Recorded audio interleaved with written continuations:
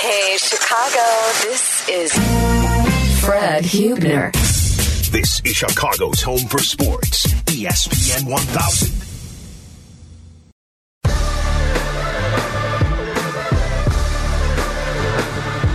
The 2-0. Ground ball up the middle, base hit.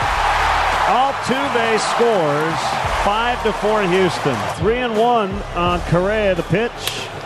Line shot out to right, and Leary can't make the catch. He misjudged it. Bregman will score. Alvarez trying to score, and he's in. Oh, man, that's devastating. The Astros add 2, and it's 7-4. Pitch popped in the air, down the right field line, over into foul territory, and it is caught by Tucker. He and Altuve were there. Tucker makes a grab. The White Sox do not score in the ninth, and they have just entered must-win territory. There's no doubt about it, Len Casper. Devastating is the word as the ball gets passed and over the head of Leury Garcia. A couple of runs score, and then Kyle Tucker goes deep, driving in a few more, and the White Sox get victimized. A 5-run seventh inning. Final score 9-4. The Astros up 2-0. Game 3 coming up on Sunday. 312-332-3776. That is the number. We'll get to all the calls. We got an hour or so to grab your phone calls, talk about the decisions that were made or not made. A lot of people, I know I'm listening to some of the callers already. They're talking about why no Michael Kopech? Were you saving him for Game 4 to go with Carlos Rodon? Why pinch hit for Adam Engel? Engel would have had that ball. You would have only given up 2. Walks are a bad thing. And should Lucas Giolito have even started the 5th inning? Now, I didn't have a problem with it when he started, but then when he walked 2 of the first 3 batters in that 5th inning, that was bad. 312-332-3776. We'll get to the calls. We'll talk to all of you and see what you think about what happened today. None of it was good if you're a White Sox fan. It was all pretty bad stuff. The Sox did hit the ball, but still, through 2 games, they have not gotten an extra base hit yet. They had 11 hits today. 3 from Anderson, 3 from Robert, 2 from Abreu, 1 from Vaughn. Garcia had 1. Jimenez had 1. All singles. Nothing but singles from the White Sox. And the Astros, they got a double over the head of Leury Garcia. They got a home run from Kyle Tucker. And the defense that the Houston Astros are playing, that's been absolutely amazing. Let's grab one call real quick before we take a break. Let's go real quickly to Larry on the south side. Larry, what's going on? Yeah, 2 decisions by La Russa that kind of proved to be, unbelievable. The first one was pinch hitting for Engel for Cesar Hernandez, and he strikes out for 4 pitches. Yeah. And you substitute the guy and put him at second, put Laurie up there in right field, and see what happened with that. Even though and the other one was bringing in Kimbrel, but the main thing is, where was Kopech? Where was he? Why was in this high leverage situation with the game tied like that? Where was Kopech in that 5th inning? Where was he? Why he wasn't in that game? I have no idea. Yeah, you got the 3 batter rule. You got to face 3 batters anyway. Right. Why? I don't know, La Russa. I know people gonna just overlook this, but the guy has proven he's not the same guy from the Cardinals in the Oakland A's days. He's not the same guy anymore. I'm sorry to say that. I don't know that he thought he needed to use Kopech at that time, and also I'm not sure. I'd have to go back and look, but how many times Kopech came in with runners on base as opposed to start an inning? But this is it. This is the play. You're trying to steal a game here. Yeah, you're trying to steal a game. I know. I mean, you can't go by what happened in the past. You got to start win this one game. Win this one game. And I cannot believe, to me, the best reliever in that bullpen, Kopech, did not come in that 5th inning. Yeah, here was the answer that La Russa gave about that. Well, it's we were going to play the game today, and if we had needed him to win the game, we would have pitched him. But whatever happens on Sunday, we've got his length there. That's another big asset for us. We didn't have to waste it. But if he could have pitched any today and still been available, but he'll be more available. Okay, now what he just said there, he said he wanted to use his length, meaning he wants to use him for several innings, but he didn't want to use him just for one or two. And because it was the fifth inning, I think that's why. I'm not quite sure. That made sense to Larry or to a lot of other people, at least based on some of the tweets out there in the Twitter universe. 312-332-3776. Larry got us started. We'll come back. We'll grab the calls and talk to you all right here on ESPN 1000. You're listening to Fred Huebner. Follow us on the gram at ESPN_Chicago. This is ESPN 1000. Chicago's home for sports.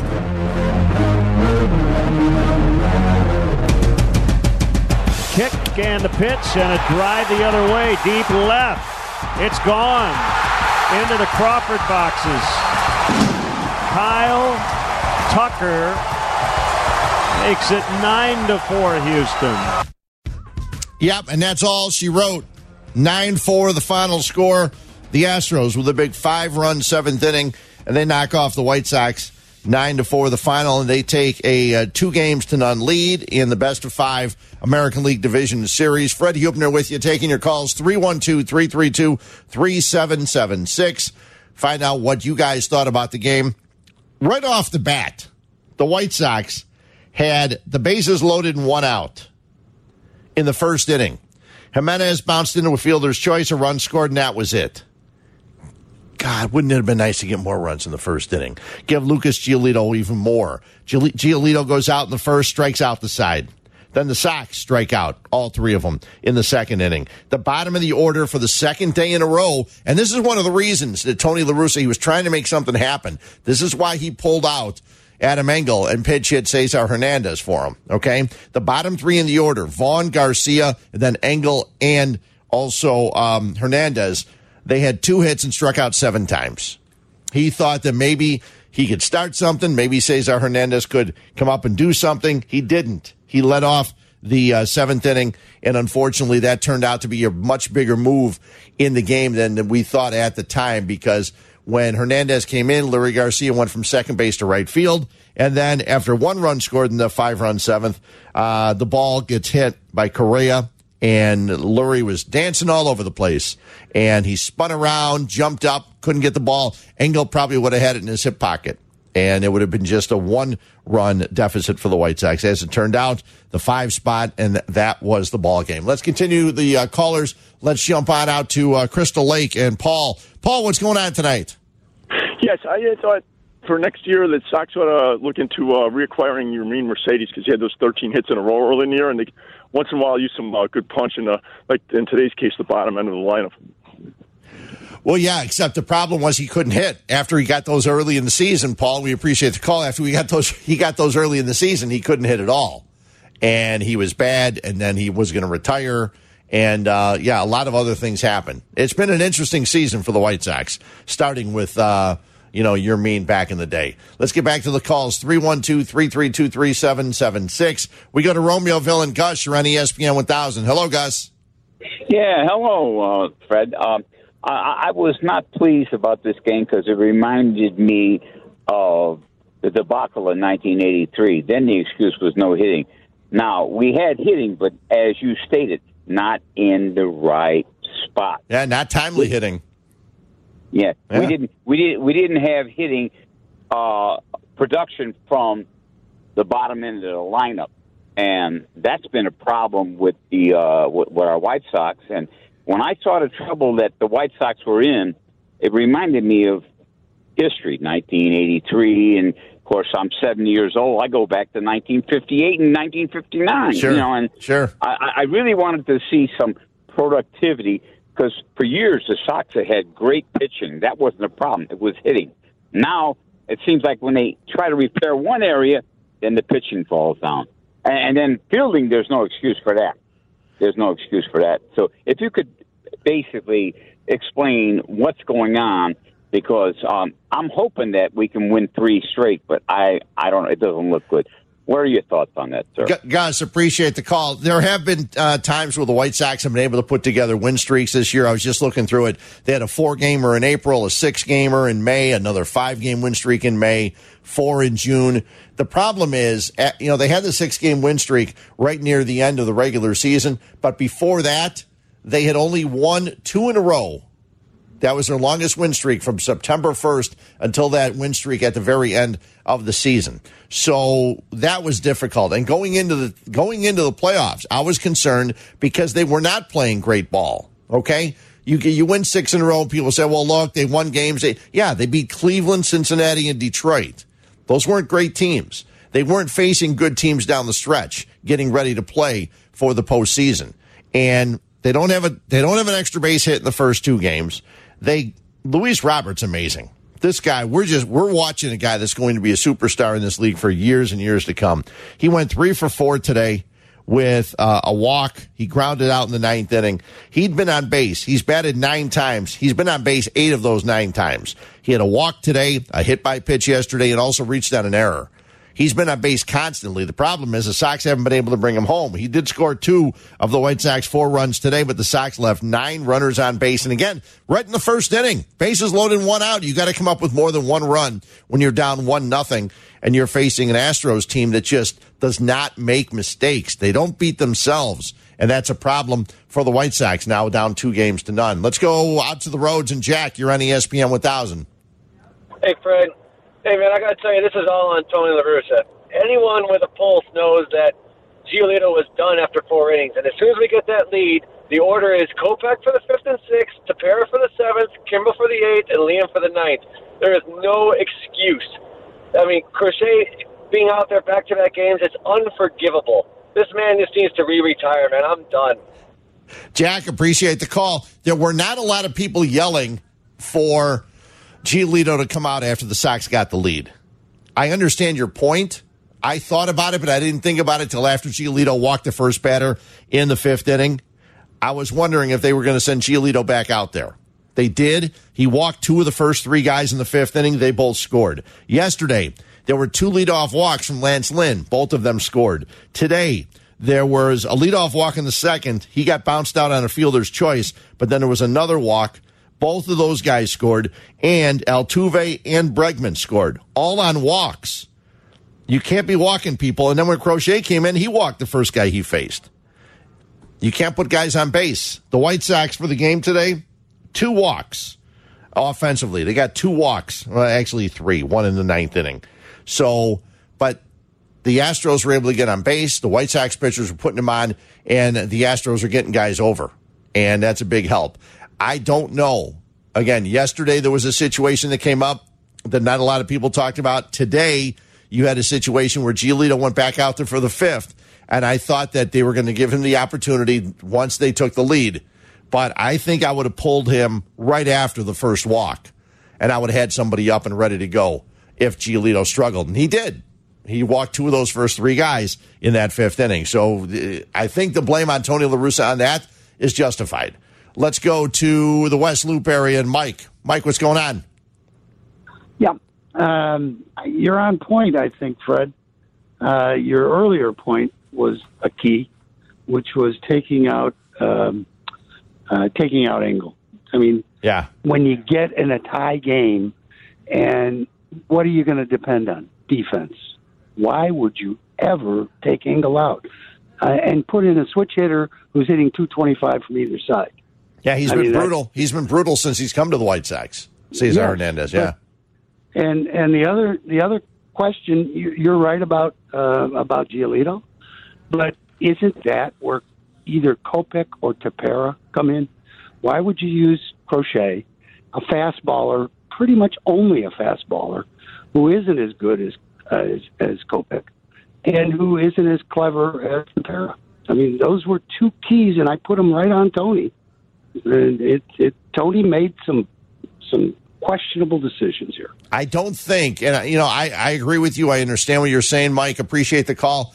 I think that they had planned on using Kopech in Game 4. They were trying to get the win here, and you can't delay and you can't look for a pitcher to go 2 days later with Rodon and then go into Kopech in Game 4. There may not be a Game 4 on Monday night, not after losing the game today.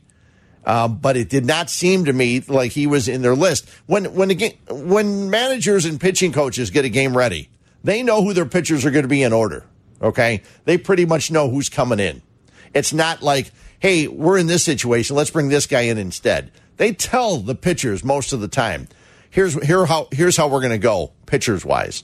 It surprised me a little bit that they did bring in Crochet, because Crochet yesterday came in. He gave up 3 hits. He struck out 2 in an inning, but he gave up 3 hits. I was surprised to go to him. I thought they were going to bring Bummer in, and Lord knows was that a disaster in the 7th inning, as they just kept hitting balls up the middle that kept getting into the center field. Altuve, Bregman, Alvarez, all with hits up the middle. And, Bummer for his line, 1/3 of an inning, 3 hits, 3 runs. And that was terrible. But I thought they might bring him in a little bit early. Instead, it was Crochet again, and a couple of the runs scored. So, it was not what you were hoping to see. But I don't think that they ever planned on having Kopech pitch today. I could be wrong. Maybe we'll find out more as we go further. But I don't think they ever planned on him going in today. Let's go to Maryville and Jordan. You're on ESPN 1000. Hey, Jordan. Hey, how's it going? Okay. Hey, the reason I'm calling is I know this, got some more games left, but it's all about pitching, okay? And I've thought about this all year long, and what the White Sox have to do is they have to spend money in the offseason on a top-notch ace pitcher if there's one out there. Because, Lynn, he's a good pitcher, but he's a 2-3. Same thing with Giolito. You have to have a guy that can get you through 5, 6 innings with no runs, maybe 1 run allowed. If those guys can't get you through that and shorten the game, it's going to be hard. Bullpens are fickle. We know that. They're up and down. Sometimes they're good, sometimes they're bad. So you need your starters to get you through 5 to 6 innings with limited damage, and that's what they have to get in the offseason. See, but the problem, Jordan, with what you're saying is this year they had those guys. Lynn and Giolito. Lynn had one of the best ERAs in baseball. So did Rodon. Giolito was good the second half of the season. He started off a little bit slower, but the last end of the season he pitched very, very well. Dylan Cease was 4th or 5th in baseball in strikeouts, so they had the pitching. Going into this series, I wasn't concerned about the pitching. I never thought the pitching was going to be this bad in the first 2 games. Yeah, I understand that. We had good pitching, but like you said before, you were pitching against a lot of bad teams too. Well, so against good teams, as the record showed, the pitching wasn't really there. So they got to get someone that's locked down that you can depend on to get you through the game against good teams as well, though. Yeah, Jordan, appreciate the call. I did not think that we were going to be sitting here after the first 2 games complaining about how the Sox pitchers were. But the starters let the Sox down. You had Giolito going 4 1/3 today. Lynn went 3 2/3 yesterday. Lynn gave up 5 runs. Giolito gave up 4 runs. That's 9 runs in 2 games for your starting pitchers. That's not what the White Sox expected to have happen. Everybody talked about, Giolito should have started game 1. Well, you saw what happened today. He walked too many guys. Both guys walked people. And this was not a problem that they had during the season. Yesterday, Lynn had only walked 3 guys since September 1st. And he was walking people yesterday. Nobody expected this to happen. And at least I know I didn't. And the hitting's dried up over the last several. There's been stretches where the Sox just don't hit. And today, they got hits. They had 11 of them, but they don't get the big hits. 9 men left on base. Let's grab another call when we come back. Hang on, 312-332-3776. We got full lines of callers. We'll grab you guys. We'll be here for a while. 312-332-3776 right here on ESPN 1000. Fred Huebner. Determined to be most accurate. This is Chicago's home for sports. ESPN 1000. Pitch to Tucker. Ground ball, base hit through the shortstop area. And a tie ball game as Gurriel will score from second. Smart hitting. They had to shift on nobody playing shortstop, so he hit it there. Here's the pitch. And he tags one out into right center, and it's going to be caught. A leaping catch. Tucker had to leave his feet. If that ball gets in there, the White Sox get 2. Pitch popped in the air, down the right field line, over into foul territory, and it is caught by Tucker. He and Altuve were there. Tucker makes a grab, The White Sox do not score in the ninth, and they have just entered must-win territory. There's no doubt it's must-win Sunday night. Guaranteed Rate Field, 7:07 first pitch. White Sox will send question mark TBA to be announced. I'd be shocked if it wasn't Dylan Cease, but they have not announced it yet. Expected to be announced sometime tomorrow. Don't forget, there will be White Sox Weekly tomorrow, and because there's a Waddle and Sylvie show tomorrow, that's right, Saturday, from 2 until 6, White Sox Weekly will be 6 until 8 o'clock tomorrow night. Connor McKnight will be back talking about what the Sox plan on doing for Game 3 at Guaranteed Rate Field. Let's get back to the phones. Guys are hanging on. We appreciate your patience. A lot of people are quite upset about what's been going on. Let's go on out to Beecher and Jim. You're on ESPN 1000. Hey, Jim. Fred, how you doing, brother? I'm okay. All right, let me quickly hit some bullet points here. Yep. Since the middle of July, the White Sox have been nothing but a 500 mediocre club, okay, since the All-Star break. You kind of made my point where you said their 4- and 5-game winning streaks were all in April, May, and maybe early June. Yeah. Okay? So that tells you. And the thing of it is, if the White Sox, they played in the weakest division in baseball. If the White Sox were in the American League East, they'd be sitting home right now. They wouldn't. They'd have to play Tampa Bay, Boston, New York, and Toronto. 76 games, really, with their squad. No, I mean Rick Hahn, he's got work to do.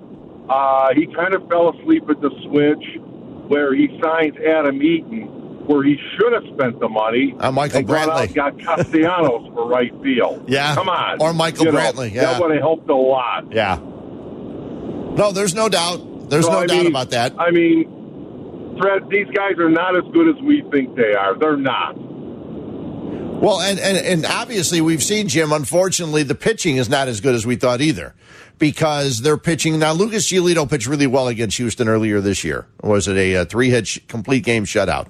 Okay. Lance Lynn has never pitched good against Houston, at least not for the last 6, 7, 8 games or whatever. But these are the top 2 pitchers the White Sox have. These are the 2 guys you're going with. And unfortunately, neither of them got you to the 5th inning. Neither of them got you through 5. And it would be nice to see. Now, looking at all the playoffs the last couple of days, almost none of the starters have gone that long, which is interesting. I think Evaldi went 5 1/3, and one other, Wainwright, in the wild card game went 5 1/3. Otherwise, all these starters are not going very, very long. But also, they're leaving when they, without giving up big leads. Like the White Sox today had a 4-2 lead. All of a sudden, when Lucas Giolito leaves, it's tied at 4. And, things were not working out. Let's get back to the phones. We go, let's see here. Let's grab somebody that's been hanging out for a long time. Let's go to Arlington Heights and Tom. Tom, thanks for hanging in there. What's up? Hello, Tom. Tom's not there. Let's go to the south side of my guy, Ron. Ron, what's up? Hey, Fred. Hey, look here. I agree with the last caller, but you had a caller earlier said, possibly winning the series. Fred, after the All-Star break, I think they only won maybe 3 series, one maybe against Baltimore. But the bottom line is, and we have heard people say, well, that it doesn't matter about the season, the fact that the White Sox were not very good against teams above 500 once they get to the playoffs. Yes, sometimes that happens, Fred, but it's not only the record. They were not playing good baseball. Right. It's not the record. You know something. The White Sox were not playing good baseball. So they had. But one other quick point. I was reading some comments from Steve Stone. Yes. And he said that even if they don't win this series, the season's been a success. I totally disagree. Because they got knocked out in the first round last year. And that, Fred, come on. They're not going to win this series. You won 2 series after all 3. You're going to win a series. So, in my opinion, This is what the White Sox said. World Series or bust. So if you don't even get to the American League Championship, you get knocked out again. To me, the season has not been a success. So it's very just very disappointing. I was expecting a lot more from this team. The pitching is bad. But Fred, one thing real quickly. Yeah. As far as hitting with men on base. Oh, my Lord. This team is terrible. Yeah. But all of that bad baseball and beating up on bad teams, yeah, sometimes it's an aberration. You can get that, but more than likely the better teams win. And this is not this team is a 500 ball club, and you're not going to beat any of the teams that are in this playoff. Ron, thanks, Fred. Ron, appreciate the call. Understand you being upset, and I'm looking here. The White Sox record at the All-Star break was 54-35. So they were that's 19 games over 500, right? And at the end they were 93-69, so that's 24. So that's right? 93-69. Yeah, because they had that nice little win streak at the end of the season. So they were 24 games over. So since the All-Star break, they were 5 games better than 500. I added up the series. They won. They played 23 series in the second half, and they won 11 of them. Okay. So saying they played 500 baseball is pretty correct. Yeah, but saying they won three series is not. Yeah, no, they won more series than that, but they down the stretch they weren't winning a lot of series. My biggest thing, and people telling me how I was complaining, the last 3 weeks of the season, they lost 2 out of 3 to the Royals, the Oakland A's, the Angels, and the Tigers. You can't go into the playoffs having played like that. Now, I know stats will show you it doesn't really matter how you go into the playoffs. It's how you play once you get there. But you want to get on a roll. Now, the last week of the season, they won 6 of their last 7.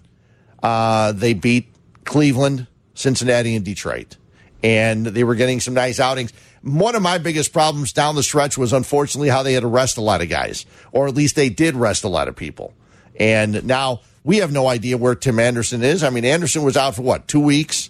A lot of these guys throughout the course of the season were out. Eloy missed 99 games this year. I mean, it's amazing how much time they missed, and they were still able to win the division. Granted, it is not a good division. There's nothing they can do. But for the longest time, the Bears played in a division that sucked. And every time they would start in the NFC, it was the Central. The NFC Central, they had the Lions, the Vikings, the Packers, and the Tampa Bay Bucks, and they all sucked. And the Bears would start the season with 8 wins. Okay? You can only play who's on the schedule. So the White Sox are in the American League Central. They have to play Detroit, Minnesota, Kansas City, Cleveland. Those are the teams they have to play. And they did a good job of winning those. They win the series. Let's grab one more before we take a break. Let's go downtown. And Jim, what's happening? Yeah, I have no sweat here. I think the Sox win the next 2. The fear of God is in the Astros, and it's a whole different conversation. You think so? Have a good evening. Thank you. Okay, I appreciate the call. We got someone who's positive. The fear of God. The Astros are going to come to the black hole known as Guaranteed Rate Field. It'll be blackout night, 7 o'clock, 7:07, Sunday night, after the Bears take care of the Raiders. And then it'll be White Sox taking care of the Astros. It'd be nice to win 2 games. It'd be nice to win 1 game. It would be nice for the White Sox to come out, have Dylan Cease throw 6 strong innings, go to the bullpen, and have it work, and have the White Sox knock them off. We'll see. That's all we can do is wait until Sunday to play the games. Callers, hang in there. We'll get right to you after this. You're listening to Fred Huebner. Follow us on the gram at ESPN_Chicago. This is ESPN 1000. Chicago's home for sports.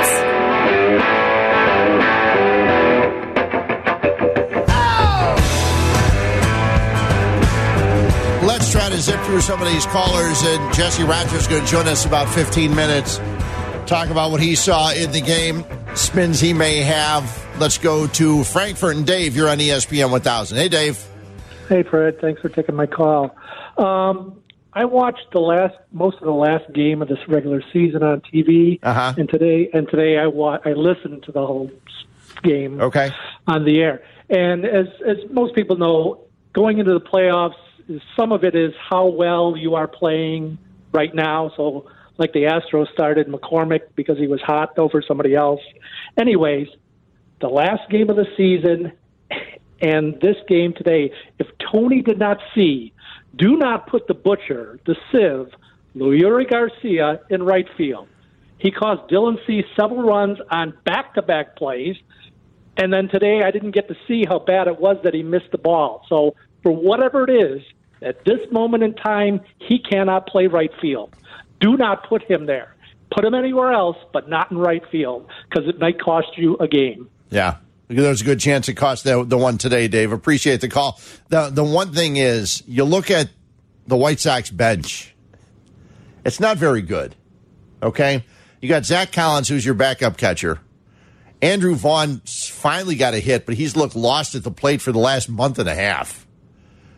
You have Cesar Hernandez or Leury Garcia, whichever one's out there, the other one's on the bench. And then you have Billy Hamilton as your other outfielder. You really don't have a lot of offense to bring in. What team does, though? Like, that's why they're like having Billy Hamilton as what team brings guys off the bench and you're expecting production from? None. The Rays. But are you expecting? But you're expecting it from their arms, and then just I don't know. Yeah. It's not many teams have. Like, the White Sox lineup and the Astros lineups are long enough. Right. Do you think they're going to pull off 8 more dudes off the bench that can produce? But think about it. The White Sox, and I know they said it on the broadcast, one of the things I did hear Bob Costas say is the White Sox have only had their top 6 guys in their order like 7 or 8 games all year long. And their top guys, Anderson, Robert, Abreu, Grandal, Jimenez, and Moncada. And then your bottom 3 in the order, yesterday, the bottom 3 in the order were 0 for 11. Today, they were 2 for 7. The bottom 3 in the order for the Astros today were 3 for 10 with 4 RBIs. Their lineup's better. Yeah. Period. That's not their bench. Their lineup is longer and better. That's just the way it is. So the White Sox need to get a better designated hitter, a better second baseman, and a better right fielder.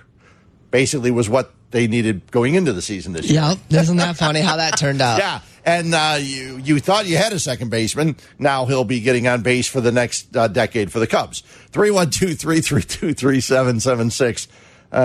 Every time I see Kimbrel blow up, I just say, oh, yeah. But let's go Northwest side. Tom, you're on ESPN 1000. Hey, Tom. Hi, thank you, as always, Freddie. Always a pleasure to hear you on the air. I wish you were on the air all weekend. Thanks. Just wanted to just say Kimbrel was a mistake. Today or getting him? Getting him. Okay. Most terrible mistake. We had controllable assets in Madrigal, and I know you weren't crazy about Madrigal, but we got now. I loved Madrigal. I really liked him a lot, yeah. So okay, and you gave up Hoyer, and you wind up with Tepera. Tepera is nothing. And Hoyer was, he's 8 years younger and controllable. It's just terrible. Hernandez, what a mistake. A terrible mistake. Our friend there, Leury Garcia, the guys on the air are always lauding him. He's terrible. Not only, not in the clutch at all. And Grandal, as you've always said, like on your Twitter account, the guy can't hold on to the ball. He can't block. He can't. The only thing he could do is frame, and that's kind of worthless. But it all gets down to Rick Hahn, and I know he's not responsible for it, but the terrible managing of La Russa. It's all like your friend said before, and I told you before.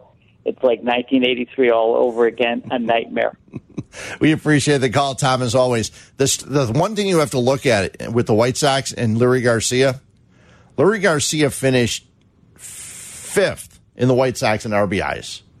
You had Abreu with 117. Then you had Yasmani Grandal, who only played 93 games. He was 2nd on the team in RBIs. It just goes to show you that you're not getting necessarily productive hitting up and down the order with guys on base. Okay? And today, the White Sox left 9 guys on base. And that's not good enough. In a playoff game, you got to bring some guys home. And it goes back to the very first inning of the game today, when you get the bases loaded with 1 out and all you get is 1 run.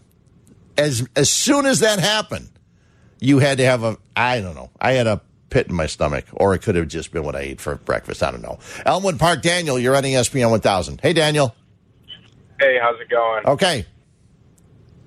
So I wanted to. I'm a little more of a positive White Sox fan. I know it's hard to stay positive after all these years, but if you look at this team, they're a very young team. So I think it's just the emotions of this playoff series. But my point that I wanted to talk about was I feel like every offseason, we're going out and signing a pitcher. We're getting good guys, and obviously the last caller stated with Kimbrel how that's a mistake too. But I would love to see the White Sox go out and either trade or sign, an all-star caliber infielder who can bring that clutch, because Tim can't be the only guy with the clutch on this team. So that's just my thoughts. I don't think this is a World Series or bust year. I know a lot of people are upset about how the series is going so far, but I think we just got to take a step back and look at how young this team is. And even with the AL Central, you see the Royals, they have the best farm system in baseball. So I think we'll truly find out who this White Sox team is in the next coming years. So I think that's something to look forward to. But for now, it's all right. We're probably not going to win this series, but it's always next year. Yeah, and there is next year. I mean, that's, and there is Sunday, too. You still got Sunday and Monday, and see what happens. And then if, in fact, they don't win, then you look forward to next year. And you look forward to Rick Hahn going to work and improving this team. Let's grab another call. Let's go Glendale Heights. Tom, what's going on? Hey, Fred, it's good to talk to you, man. You too. I'm watching this game, and, obviously we didn't hit with runners in scoring position. We were in clutch. But I don't agree. I think that Kopech should have been used sooner. What I don't understand, though, is I'm watching the game, and it's like the Houston Astros, when they do their defensive shifts, we hit the ball right there. I know. And then when we shift, they just almost kick the ball right up the middle, and it's a base hit because there's nobody there to catch it. Are we really that bad at how we shift? I mean, do we not understand? Does our coaching staff not understand how to take advantage of that? Because it just seems that Houston's light years ahead of us with that. We really need someone, and I appreciate the call, Tom. We really need someone to explain the shifting to me, to see if it's the positioning. Are the Sox just poor positioning, or are the Astros just better at hitting the ball where they ain't? Because when Bummer was in the 7th inning, they hit 3 balls right up the middle. Now, it seems like that happens a lot with Aaron Bummer, okay? Balls right up the middle. Maybe there should be someone playing there. I know that sounds silly. It sounds simplistic, but were they shifting for these guys? I know they shifted last night where there was a game. There was a situation where they shifted yesterday where they moved Lurie Garcia with Michael Brantley, and they had Garcia all the way in the middle of right field almost. And what did Brantley do? He singled up the middle, closer to second base, and there was no one there. And they even said on the broadcast today, Jim Cott had said that's why he didn't like the shifts, because if the White Sox didn't shift at one time, it would have been an easy 6-4-3 double play. But the Sox were shifted way over. As a matter of fact, Tim Anderson was on the other side of second base on a play there. So I would really need someone who's going to do a deep dive into the White Sox defensive shifting, and that's certainly not me. It's got to be somebody in the analytics department and someone to let us know how the White Sox are as an infield shifting team, and if they're good or bad or plus or minus, whatever the stats are.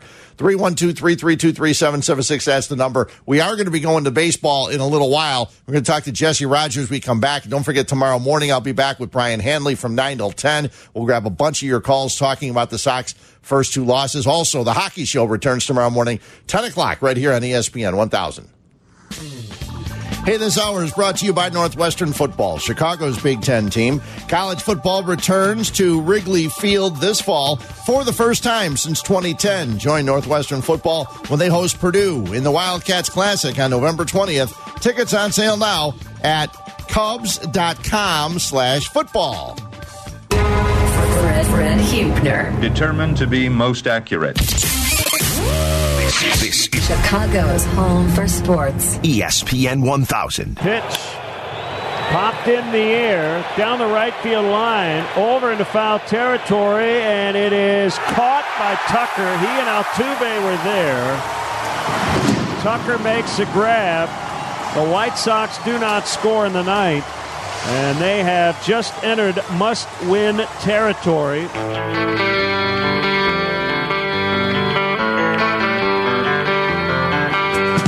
Yeah, there's no doubt must-win territory. You can't lose. Well, you can lose 3. Just your season's over if you lose 3 in a best of 5. Fred Hubner back with you. Want to talk to our guy Jesse Rogers. Been keeping us up on the White Sox and all of baseball. And Jesse, I have a question for you right off the bat because of the Tony La Russa thing and Michael Kopech. You know this during the baseball season a lot of times. And correct me if I'm wrong, but they know when they go into a game which relievers they're going to use in that game. Yes, in a regular season situation, they do. Absolutely. Do they still do it in the postseason? Or because a lot of people were saying, why didn't you go to Kopech? I was surprised they went to Crochet when they did because he was in yesterday and actually had given up 3 hits when he was in yesterday. Crochet surprised me, but I was thinking that they didn't have any plans of using Kopech today. That's what it certainly seemed like, and Tony La Russa was asked that question after the game. He said, no, if we needed him to win today's game, we would have pitched him. And if you can hear me sort of chuckling in between there, well, what are you saying? You didn't need him to win today's game? So obviously what he means is we didn't have the right spot for him where we needed him to win this game. But I tend to disagree with it. And in general, I think pitching moves are 50-50 calls for managers. Yeah. But today's a little different. Today's a little different when you purposely, obviously, choose to go to your B relievers over and over and again, and then use your A relievers when you're behind, all the way up to to Liam Hendricks, which was just getting some work in. Right. But you come in. Basically, you're about to trail when Kimbrel comes in the game, right? He's men on base, dirty inning. It's just, he gives up the sac fly, and you're trailing. So it's like, and then you don't use Kopech at all. So it was very strange to see him go to the B relievers. And Yordan Alvarez, by the way, has a higher OPS against lefties than righties this season. So I don't see the obsession with getting a lefty in there against Alvarez. Yeah. And starting Bummer in the 7th in a 4-4 game in the playoffs on the road. A contact pitcher, he gets his ground balls, but like you were saying, they go through. I didn't understand that. Yeah. I don't understand that. Kimbrel in the 7th, Kopech in the 7th. That makes a lot more sense to me. And then, you can always do Liam Hendricks for 6 outs if you have to. So very strange to go to those B relievers in those moments. This pretty much a do or die game today, right? The idea of winning 3 in a row, including Game 5 on the road, seems like a really hard task. Not that it can happen, Fred, but a little bit more desperation in those middle to late innings. I think out of Tony and that bullpen would have been in order, and it just didn't happen. After Giolito struggled really to get through his first 4, and the White Sox took a 4-2 lead, were you surprised they sent him out there for the 5th? No, because his struggles weren't, just terribly bad, right? He was giving up some walks, but he was just walking that fine line because he doesn't want to give in to this. This is a good lineup. Yeah. He didn't want to give in to them. That's the way I saw it. I don't think it was a coincidence that he just happened to walk 5 guys, for the second time all season today. I think he was just being so careful. Let me read you a quote about that 5th inning. Okay. Because you're right. You get the lead. Remember, this is the second lead he's given here, and he gives it right back up. Yep. He says, maybe trying to do too much. I had a good idea. It was probably my last inning, and we had just put up some runs. I wanted to get the shutdown inning. It's a different environment here than what I'm used to. So I got some valuable experience today, just kind of reining it in and making sure the focus is to the target. Think about what he said there. It's a different environment here than what I'm used to, which goes to my argument that I did not want him to pitch in Game 1. I think he needed to settle in and watch a game, and here he is in Game 2, and he started off great with that striking out the side in the first inning. But obviously, he's in hostile territory, and eventually it got to him. Yeah, it did. When the series started, I put up a poll like a couple days beforehand, and I said, what are you most worried about? The starters, the bullpen, the defense, or the Sox strikeouts and struggles with hitting? And struggles with hitting one, but I think that's just because I put it in the first slot. Were you concerned about the starting pitching coming into the series? Because I wasn't. No, not really. Not really. I mean, did I think it was rolling along like the first half? No. Mm-hmm. But obviously, besides Carlos Rodon, those are three good starters they have that should be healthy and ready to roll. So, no, look, if you're worrying about your starting pitching in the playoffs, then all is lost, right? Yeah. I mean, that's the one thing you have to have, and they had it for most of the season other than Rodon down the stretch, though Lynn wasn't as good after the knee injury and everything. Let me say this. Yeah. I mean, Houston might end up being the better team, right? They were the favorite. They should have been the favorite. Right. The White Sox easily could have squeaked this one out if things had gone a little different later in the innings. But sometimes a playoff series will expose the warts that have been there for 162. Mm-hmm. You shouldn't overreact to a playoff series loss. But if they do expose those warts that have been there, that's something the team needs to address. They absolutely need to tighten up their defense, not just because of Garcia's play in right field today, but in general, we see a better defensive team in Houston. What have I been on for about a year now? Right-handed hitting off of right-handed pitching. You're not going to just thump right-handed pitching in the playoffs. They are too right-handed. The Houston pitching coach said as much today before the game. He talked about the fact that the White Sox, he said this, Fred, quoting him, Chicago is easier to plan for than the Rays, who are more dynamic, lefty, righty, that sort of thing. And what happened today? They scored their runs against the lefty, and then were shut down against the right-handed bullpen guys from Houston the rest of the game. So there's another wart I think they need to address.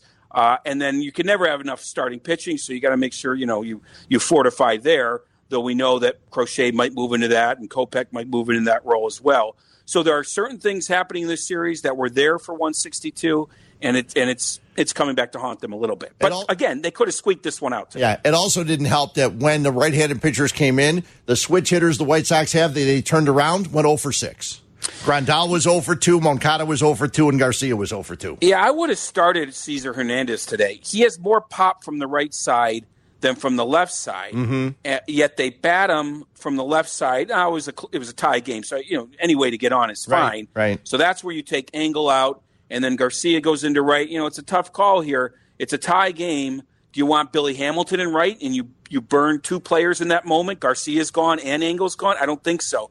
So Hernandez is already in the game. You move Garcia to right. I get what Tony was thinking. So do I. He wanted to get a hit to lead off the inning. He wanted a guy on base. And if you're up 5-4, then maybe you burn both Garcia and Engel, and you put Billy Hamilton in right field. So it's a little bit damned if you do, damned if you don't. But in general, the White Sox strength has not been their defense. So that's something they need to shore up. But I just go back to those middle innings, and I did not like I would have left Giolito in. Actually, I did. Would you really? Goes I would have left him in. He was, this is one of your horses, and he wasn't tiring. He wasn't as sharp. I get it. I don't like Crochet in that moment. He gets down 2-0 to Alvarez, of course, walks him, and then gives up a hit. And then I just would not trust Aaron Bummer to start the seventh inning on the road, top of the order. Yeah, top of the order. Yeah, and yes, he gives up 3 ground ball hits. All were 95, exit velo or above. Maybe one was 90, but all 3, I looked it up. MLB average for exit velo is 88. All 3 were above average velo. So you can't just say, wow, he gave up ground ball. If it's a hard hit ground ball, it's more likely to go through. Yeah. And as far as the offense, I've never seen a team go 2 games without an extra base hit. I know. And one of the games you had 11 hits. So maybe that's just the luck of the draw. Maybe guys are squeezing bats too tight, Fred. But this one was definitely there to be had. It just didn't happen. Yeah. Jess, I'm sure we'll probably talk to you on Sunday night. It'll be a late one because the game doesn't get underway till 7:07 after a Bears victory after they beat the Raiders. So we will see. I'll be here so we can talk to you after that one. Yeah, I'll be on before the game for people driving 4 to 6:30. I'll be on from the park. Cool. And then, of course, I'll cover the game and we'll talk afterwards. Sounds great. Okay. Okay, Jess. Good show, talk to you later. Jesse it. Rogers following baseball, following the White Sox as they get ready for their Game 3 Sunday night at Guaranteed Rate Field. It's the blackout game, 7:07. It expected to be Dylan Cease. Expected the announcement will come tomorrow sometime. Don't forget White Sox Weekly tomorrow, 6 until 8 o'clock, because from Circa, the Victory Burger. Waddle and Sylvie will be there tomorrow from 2 until 6, and right here on the radio. Lots going on tomorrow morning. I'll be back with Brian Hanley at 9 o'clock, the hockey show at 10 o'clock, all kinds of stuff. All of it thanks to Erica Strauss down and helping out. Also, Tyler Rocky for all of his help. Wish we could have given you a better result to talk about. Hopefully Sunday, maybe the White Sox can force a fourth game on Monday night. We'll see on Sunday. Be back. We will talk to you tomorrow morning right here on ESPN 1000.